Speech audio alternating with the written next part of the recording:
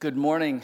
Good morning. Good morning. Well, my name is Matt Sawada, one of the pastors here at LEFC. And again, it is an honor to open God's Word with you today. If you're joining us this morning, many of you know that we're in the middle of a sermon series titled Rock of Ages. And over the last couple months, we've been sitting in the book of 1 Peter. Today's a unique day. Last week, Pastor Tony finished 1 Peter, and this week we get to begin 2 Peter. So this is kind of a bridge sermon, connecting the two books. Same author, same apostle wrote both of them, but today we begin a new one. We get to jump in to 2 Peter. Well, thinking backwards, over the last couple months, what we've seen in the book of 1 Peter is this. We've seen a group of people, all these believers they've been struggling. They've been faced with hard circumstances. They've suffered. They've been forced to submit in ways that hasn't been easy. And Peter has been writing to encourage these believers to find their identity in Christ, not in their circumstances.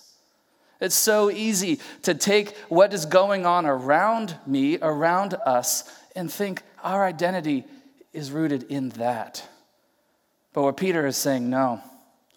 It's our circumstance does not define who we are. At the end of 1 Peter chapter 5, verse 12, he says, "With the help of Silas, whom I regard as a faithful brother, I have written to you briefly, encouraging you and testifying that this is the true grace of God. Stand fast in it. Stand fast in the grace that God has given you." So regardless of the circumstance, he's encouraging these believers to just rest. As Justin just prayed, to just swim in that grace that's been given to you. And in 2 Peter, he begins building on top of that. He's saying if you're standing firm, if your faith foundation is firmly planted in that grace, he said, I want you to grow in it. See, at the end of this book, 2 Peter chapter 3, verse 18, he says, "Therefore, dear friends, since you've been forewarned, be on your guard so that you may not be carried away by the error of the lawless and fall from your secure position." Remember, we're standing firm in grace. There's a secure position. But verse 18, "Grow in the grace and knowledge of our Lord and Savior Jesus Christ. To him be the glory both now and forever. Amen." See, Peter is worried that these believers will be led astray by false teachers. He's encouraging them to not only stand firm in the grace, but to continue to grow in the grace and knowledge of our Lord Jesus Christ. Well, let me ask you a question this morning. How many of you used a growth chart when you were growing up? And by growth chart, I mean this. I mean, you would step back to a door frame, and someone would, probably a parent, would draw a line right above your head. Inside a door frame, it might be a mom and dad's room, it might have been a pantry, somewhere in your house. It's certainly fun over the years to see how much you've grown. You think of this one. There's an image here on the screen. This is Megan, Tucker, and Liam. And this is charting their growth over the years. You can see the scribbles and the dates, and Megan was this tall here and that tall here. It's fun to see how much you or a child grew over the course of the last 6 months or over the last several years. Adults, you might have grown up doing this. Kids, your parents might do this with you. Growth is something that happens in all of our lives. Last week, we were on a Zoom call with some friends from Virginia, and our kids kind of hopped in. We haven't seen these friends in years. Our kids hopped in, and their response was, "Those are your kids? You're joking, right? They're that big? They've grown that much?" You see, a door frame growth chart is evidence of that physical growth. Let me ask you this question, though. What does your spiritual growth chart look like? You see, growth is continuous, it's ongoing. We're not supposed to stop growing. Colossians chapter 2, verse 6 says this, "So then, just as you have received Christ Jesus as Lord, you've received that grace, continue to live your lives in him, rooted and built up in him, strengthened in the faith as you were taught, and overflowing with thankfulness." You see, this grace that you received once is something that we can continually drink. We can live in it. It's a beautiful reality. Well, some of you, if you think about that spiritual growth chart, you've had some pretty radical spikes at times. Others of you, maybe you haven't grown since you've begun a relationship with Christ. It says, "So then, just as you received Christ Jesus as Lord," Colossians 2, in your case, would have been you stopped growing. The grace was enough to enter into a relationship, but it hasn't been what you've continually rested in. And I would say in that case, your growth has probably been stunted. One commentator said this is a hard reality.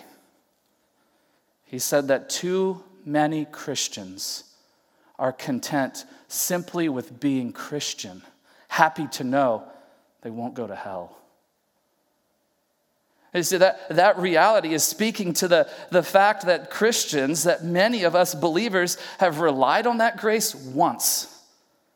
The theological word is for justification. But yet it is that same grace that we need to continue to grow in.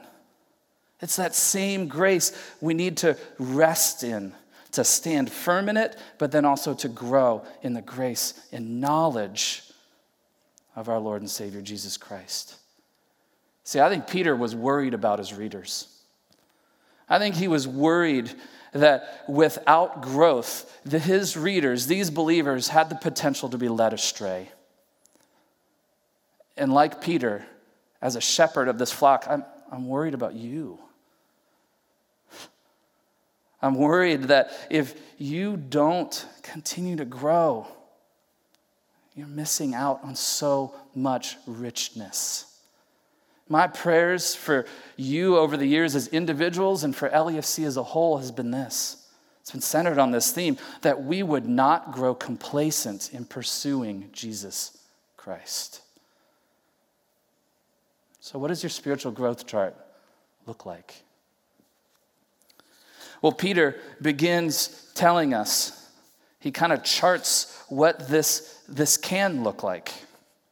And he tells us in the book of 2 Peter, chapter 1, that your spiritual faith chart, this growth chart, begins with a faith foundation. Let's just start in verse 1. Chapter 1, verse 1 of 2 Peter. Simon Peter, a servant and apostle of Jesus Christ, to those who through the righteousness of our God and Savior Jesus Christ have received a faith as precious as ours. Grace and peace be yours in abundance through the knowledge of God and of Jesus our Lord.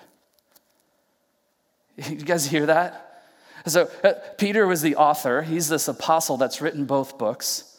And he's writing this book in particular to those who through the righteousness of God and to the Savior Jesus Christ have received a faith. That received word, it's a gift. It's been given to us. Ephesians 2 says it is by grace you've been saved through faith. This is not from yourselves, it is a gift from God. It's not by works so that no one can boast. These individuals, he's talking to those readers for the first time. He's talking to us as believers 2,000 years later, that we have received a faith, a gift as precious as Peter's. Peter was the apostle. He's saying, you've got the apostle Peter, the apostle John, you've got Matt Sawada and Tony Hunt and Alex Swan. We've all received that same faith. See, Peter is leveling a playing field right here. And it's not Peter that's doing it. He's saying the righteousness of Christ has leveled that playing field. We have received the same faith. Back at this time, I would imagine when Peter is writing, that he's addressing ethnic barriers. He's saying that the Gentile Christians have received the same faith as the Jewish Christians. He's again, leveling the playing field. And he's basically, I would imagine, saying, false teachers, you can't use that divide as something to create a broken community. But what's he doing for us now? For us, this truth gives us confidence. It gives us, we see in verse 2, grace and peace be yours in abundance through the knowledge of God and our Jesus our Lord. You see, growth begins with a foundation of faith, begins with a relationship with Jesus Christ. We have to admit that we are not God, that he is, and that we need his righteousness to enter into that relationship. And without that reality, there is no spiritual growth chart. It's flatlined. So how is your foundation? Have you received a faith as precious as Peter's? Is a relationship with Christ a reality in your life? Well, thankfully, Peter continues here. That faith is enough, but he's given us even more, and it's through that faith that he's provided us resources to grow. We can actually grow on that foundation of faith. And he continues in verses 3 and 4, and he says this, his divine power has given us everything we need for a godly life through our knowledge of him who called us by his own glory and goodness. It's through these he has given us his very great and precious promises, so that through them you may participate in the divine nature, having escaped the corruption in the world caused by evil desires. That is a beautiful 2 verses, but he's sure worded it difficultly. There's a tough wording here as it's been translated out. There's so many thems and these that we're going to look at this phrase by phrase. Just going to repeat it a couple times. We'll get the feel of these 2 verses. He tells us that his divine power has given us everything we need for a godly life. Everything. This power is the first resource that he's provided. Romans 1:16 says this, says that I am not ashamed of the gospel because it is the power of God that brings salvation to everyone who believes. First to the Jew, then to the Gentile. Level playing field. But it is the power that is provided. It's the power of God that brings salvation. And so it's his divine power, his salvation, his gospel has given us everything we need for a godly life. To live a godly life. He has given us, he's made available all the resources that we need to live a God-pleasing life. And I think that's the expectation. If we've received a gift that is as precious as Peter's, the expectation now is to live godly. He expects us to pursue holiness. Peter spoke about this in chapter 1, verse 16 of 1 Peter. He said, for it is written, be holy because I am holy. This holiness is something, because of his power, we can pursue. And so we see that his divine power has given us everything we need for a godly life through our knowledge of him who called us by his own glory and goodness. He's made this power available to us through knowledge of him. One commentator said that knowledge is an intimate and informed relationship. It's realizing who God is and who I am. This is an identity thing. And so when we begin to know him and learn about him, we grow in our relationship with him. This is a byproduct of true conversion. We grow in that relationship. And so we see that his divine power has given us everything we need for a godly life through our knowledge of him who's called us by his own glory and goodness. And it's through his majestic glory, through his moral goodness, it's through these that he has given us his very great and precious promises. Well, what are these promises? I would imagine when Peter wrote this, he's referring to what was already written. He's talking about Old Testament prophecies. He's talking about all the truth that had been captured. What we can take from this is these are the promises. It's this Bible.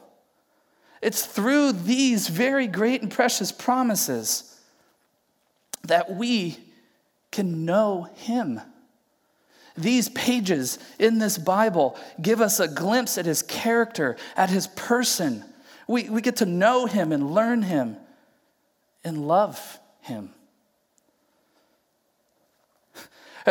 Handholds. You think of rock climbing. I think there's truth statements in this that have been handholds for me. I think of Romans 1 that says, there is therefore now no condemnation for those who are in Christ Jesus.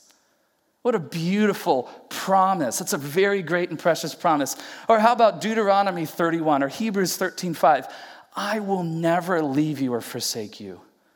That I'm not alone. I can be in his presence. How about Galatians 3? That for you, for Matt, I am a son of God through faith in Christ Jesus. One of my favorite promises is this. 2 Corinthians 5 says that God made him who had no sin to be sin for me, so that in him we might become the righteousness of God. You start taking truths like that and clinging to them and living in them. These identity statements change the way we act, react, and interact. It's through these promises, what we see here, it's through these, his glory and goodness, that he's given us his very great and precious promises, so that through them, through these promises, you may participate in the divine nature, having escaped the corruption in the world caused by evil desires. You see, it's through these promises, he allows us to do two things, right? He's given us his faith through his power, and it's through the knowledge of him that we actually can begin to decipher some of this book, which now allows us to participate and escape. There's two verbs. We get to participate in his divine nature. That doesn't mean we become divine. That means he gives us a piece of him that allows us to participate in it. He's gifted us his spirit, and that's a game changer. So we get to participate in his nature, but we also get to escape these evil desires. Remember, he's given us the ability, everything we need to live godly lives. We need to run from sin and pursue righteousness. We need to hate what is evil and cling to what is good, Romans 12. And we can do these things because of the resources he's given us. Thankfully, he's given us these resources because on our own, we're toast. But even though he's given us more than we can imagine, he's given us more than we deserve through this good grace we just sang about, the reality is we're not free from personal responsibility. He's given us this faith. He's given us this power. He's given us these promises, allowed us to be a participant, encouraged us to escape these evil desires. But in the next few verses, you'll see that as believers, we have a responsibility to grow. He tells us this in 2 Peter chapter 1. I lost my place. 2 Peter 1, verse 5. He said, it is for this reason I've given you all these things, and it's for this reason make every effort to add to your faith goodness, and to goodness knowledge, and to knowledge self-control, and to self-control perseverance, and to perseverance godliness, and to godliness mutual affection, and to mutual affection love. You see, he's given us a righteousness through Christ. We've received a faith, and he's given us his divine power. He's given us these resources, so we need to take responsibility. It's for this reason. My question for you again this morning is, have you taken that responsibility? Have you taken it? Is that something you've taken seriously? Many of us just attend church and assume it's enough. It's my responsibility to donate 1 hour a week to the God who's given us everything we need. And many of us have been sitting in a spiritual lazy boy for the last 10 to 20 years. We haven't taken this charge seriously. Make every effort. I remember as a soccer player when I didn't make effort. When I didn't make every effort, my coach let me know. Pretend like I'm the coach, encouraging you to step up your game. What does it mean to make every effort? You're probably sitting there thinking, wait, you want me to do things? Isn't God supposed to do that in me? Hasn't he already done this? He's given us this grace. What do I have to do? Those are great questions. You see, there's a tension that rests between personal, human responsibility and effort and divine power. It's this seesaw that we live in, we're stuck in. You see, other scripture speaks to this tension. Philippians 2, verse 13 says, "It is God who works in you to will and to act in order to fulfill his good purpose." But then on the flip side, Hebrews 4 says, "Let us therefore make every effort." That phrase sound familiar? Make every effort to enter this rest so that no one will perish. Is it God or is it me? And I'm going to say yes. I'm going to say it's not an either or. I think it's a both and. We know that we don't do it in our own power, but yet we're still supposed to do it. We know that this growth is not birthed from within me. It's his Spirit that is doing these things. But yet I choose it. Think of an Olympic athlete born with tremendous natural ability. He still has to train. He still has to devote their life to train. I'd say God gets the credit. God gets the glory when we take responsibility and follow his Spirit. Believe in his commands. We're just a participant. So this verse, these kind of 3 verses, 5, 6, and 7, give us 8 qualities. Faith, goodness, knowledge, self-control, perseverance, godliness, mutual affection, love. This list is not exhaustive. If you grow in these 8 areas, I would imagine you're also growing and developing in others. But I think this list gives us something to measure against every day, every hour, every month. It gives us something to kind of check up and see, how am I doing? I don't think this list is necessarily a ladder. You completely grow in goodness, and then you grow in knowledge, and then you grow in self-control, and then you grow in perseverance. I don't think it's a step ladder. So I don't think it's prescriptive in that. I think it is a descriptive list. You've got a Romans 12 list, a Galatians 5 list, a Colossians 3 list. And they're all a little different. I think what Peter is saying is that we need to walk by the Spirit, living a godly life, participating in his nature, and escaping the sin that resides in you. What do some of these look like? What would it look like to develop some of these qualities? Let's take knowledge. Knowledge is a theme in this whole book of 2 Peter. You know, do you leave a sermon thinking, yeah, that was good, and then totally walk home and take it for face value and not even really think about it anymore? What if you actually took some of these discussion questions that we've written And one of my other friends says he likes to chop it up. Let's get together and chop it up. Let's chop up theology together and see how does what Pastor Matt said hold up throughout the whole breadth of Scripture. That's called theology. Beginning to take some of these truths and think, okay, where else is it? Where else does it speak about knowledge in Scripture? Many of us are really good at sports stats or stock market quotes or movie titles. I'm horrible at titles, quotes, singers of songs. I'm bad. But we can do a phenomenal job at turning on a radio and singing along a song. We've memorized the lyric. When was the last time you memorized the verse?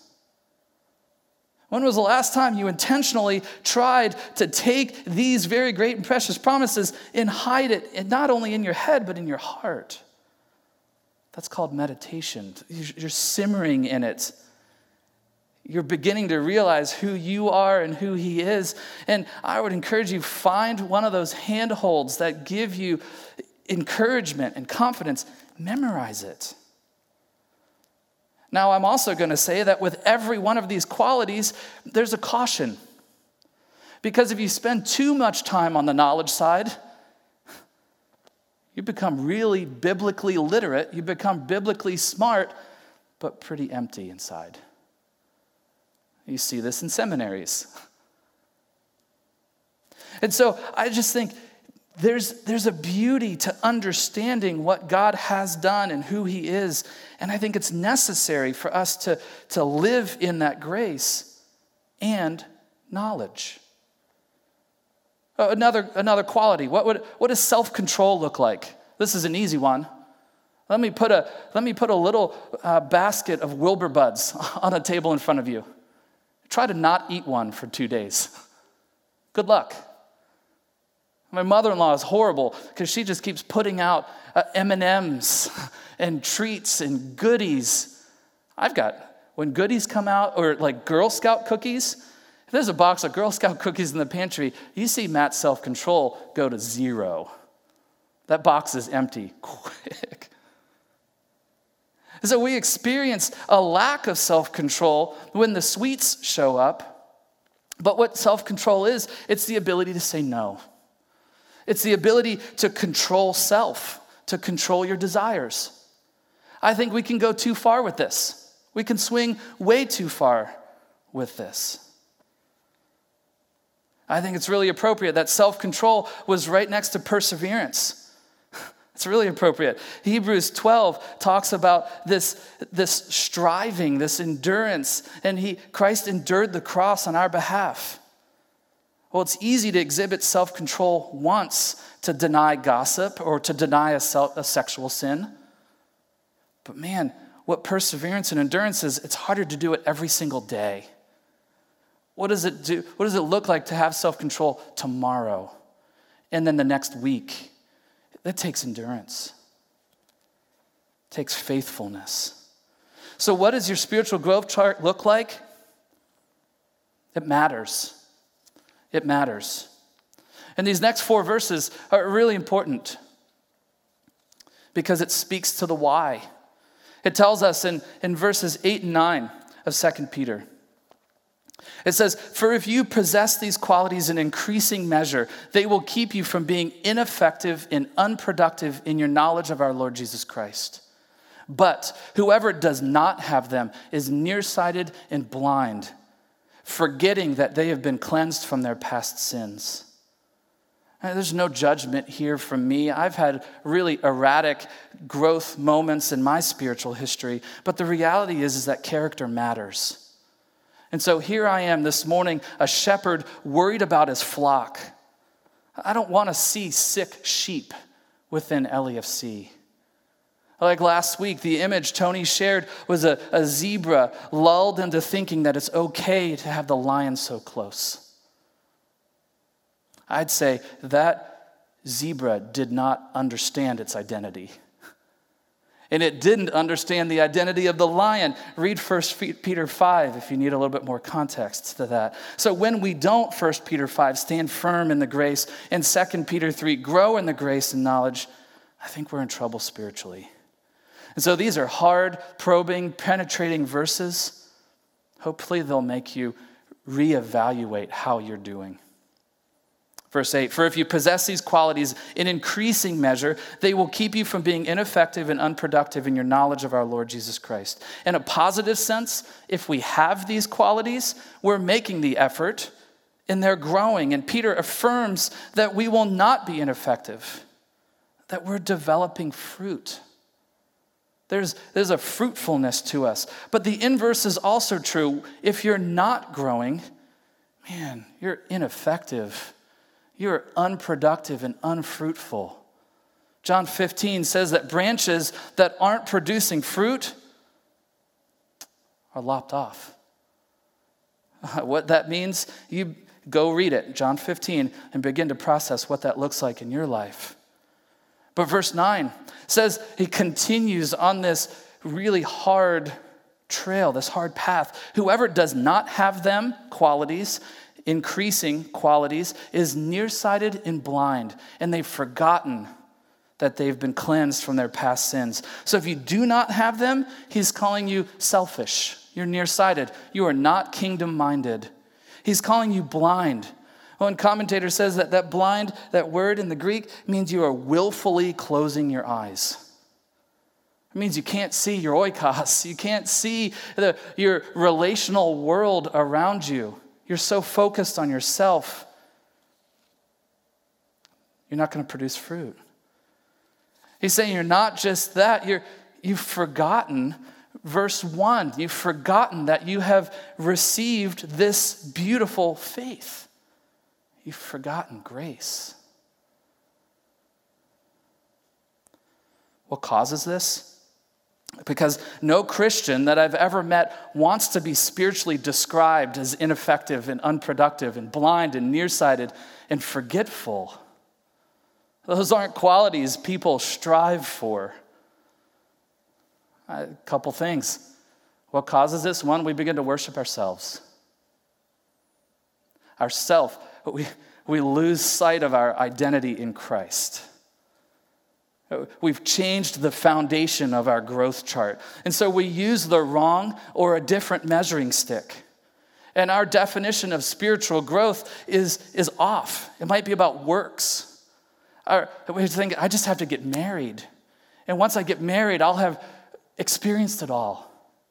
Or I just need to be successful or wealthy. I mean, when I have grandkids, everything's going to be good.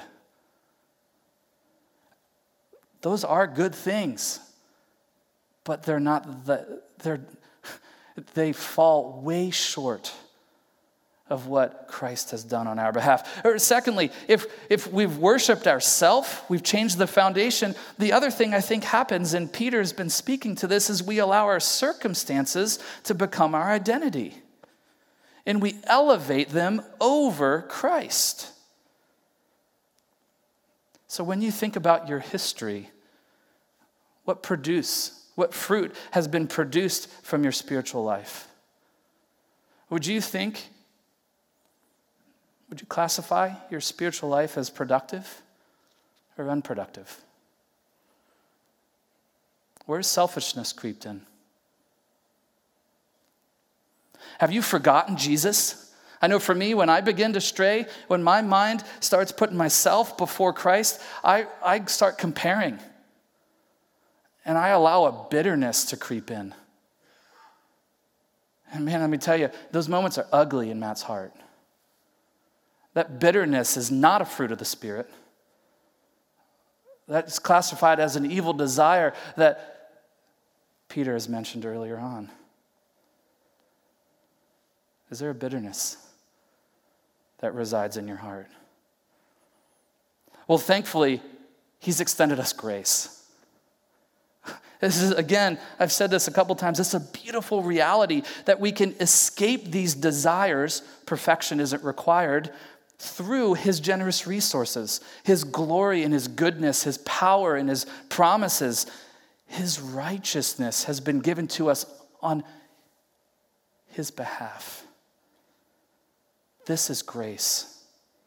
that we are not perfect. We will experience failure. And when we do, we get to go back and rest in verse 1 in that precious faith that's been given to us.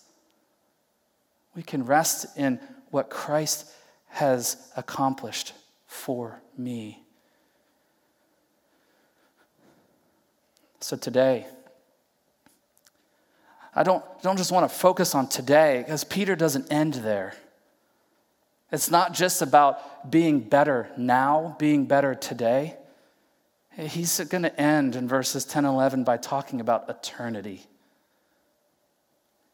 He tells us this, 2 Peter chapter 1, verses 10 and 11. Therefore, my brothers and sisters, make every effort, he repeats that again, to confirm your calling and election. For if you do these things, you will never stumble, and you will receive a rich welcome into the eternal kingdom of our Lord and Savior, Jesus Christ. Whoa. That reality, that verse gives me hope, not just for today, but for forever. And I want my friends, I want my family, I want my oikos, my co-workers, my neighbors, to have that rich welcome. Don't you? You see, being fruitful now means we get to experience eternity with friends later. They get to experience the beauty and the hope and the joy that can be found only through Christ. See, God, in His grace, has given us the resources to grow. Have you taken the responsibility to walk in, to trust in, as again, Justin, as he prayed this morning, to swim in the resources and to grow in the grace and knowledge of our Lord Jesus Christ? I hope so. Please pray with me. Heavenly Father, we just thank you for the fact that you have, in your mercy, in your kindness, extended grace to us. Father, we thank you for this precious gift of faith, for the life, the birth, the life, the death, the resurrection, and now the relationship with Christ, who is seated at the right hand of God. Father, we just are amazed at the fact that we can be included in your family. But Father, I just pray that you would, over the course of today and this week, bring these promises, these truth handholds to mind when we need them. Father, we desire to be participants in your divine nature. We want to hate sin and cling to what is good. So, Lord, we just ask that your Spirit would lead us to do just that. But Father, we also realize there's an effort on our part. And I pray that your beauty, your Son, Father, your goodness and your glory would be motivators. Father, those would be the things we want to strive for. And they're the reason we're making this effort. Because we love you. Because we're thankful for the way you've loved us. Father, we're just blown away by this good grace that you've extended to us. So, Father, thanks. Thanks for this morning, for this text, for this sermonette that Peter has penned in this book. And, Father, it's just a pleasure to know you. So thanks, Father, for who you are and for how you've loved us. We pray this in your beautiful name. Amen. Well, this morning we've got a couple questions for you as a family, for you as an individual to process, or you as a life group or ABF to chew on. The first question that I'd love to throw out there, Peter mentions several resources in these first 4 verses of 2 Peter. What were they? And what does it look like to take advantage of these gifts in your life? What does it look like to take advantage of these good, grace-given gifts to us? Secondly, your individual growth affects the broader church. How is your growth affecting others? What community contexts are close enough to see this growth? And are they seeing this growth? Take a moment in your family or in your group to begin to encourage and affirm those around you. Tell them how you've seen growth happen. Thirdly, have you made any effort to grow recently? Collectively, as a group or individually, decide on a quality and ask yourself these questions. How did Jesus model this quality? Are there any other scripture mention this? What does it look like when I fail, when I don't live this out? Sometimes it's helpful to discern what the opposite of the quality looks like so that you can grow in and through that quality. Lastly, practically, personally, what would it look like for you to grow in that quality this week? And lastly, take a glimpse at 2 Peter 1:8. Why is fruitfulness, why is being productive such an important character quality? How do you become fruitful? How do you grow in fruitfulness or productivity spiritually? What does that look like? What's God's job in that process? And then what actions are necessary on your part? Thank you again for joining us this morning. Thank you again for being a part of our worship service. I'd love to conclude this service by just reading from 1 Peter 5 and 2 Peter 3. 1 Peter 5:12 says, I have written to you briefly, encouraging you and testifying that this is the true grace of God. Stand fast in it. Therefore, dear friends, since you've been forewarned, be on your guard so that you may not be carried away by the error of the lawless and fall from your secure position, but grow in the grace and knowledge of our Lord and Savior, Jesus Christ. To him be the glory both now and forever. Amen. Have a great day resting in the grace and knowledge of our Lord Jesus Christ. We love you.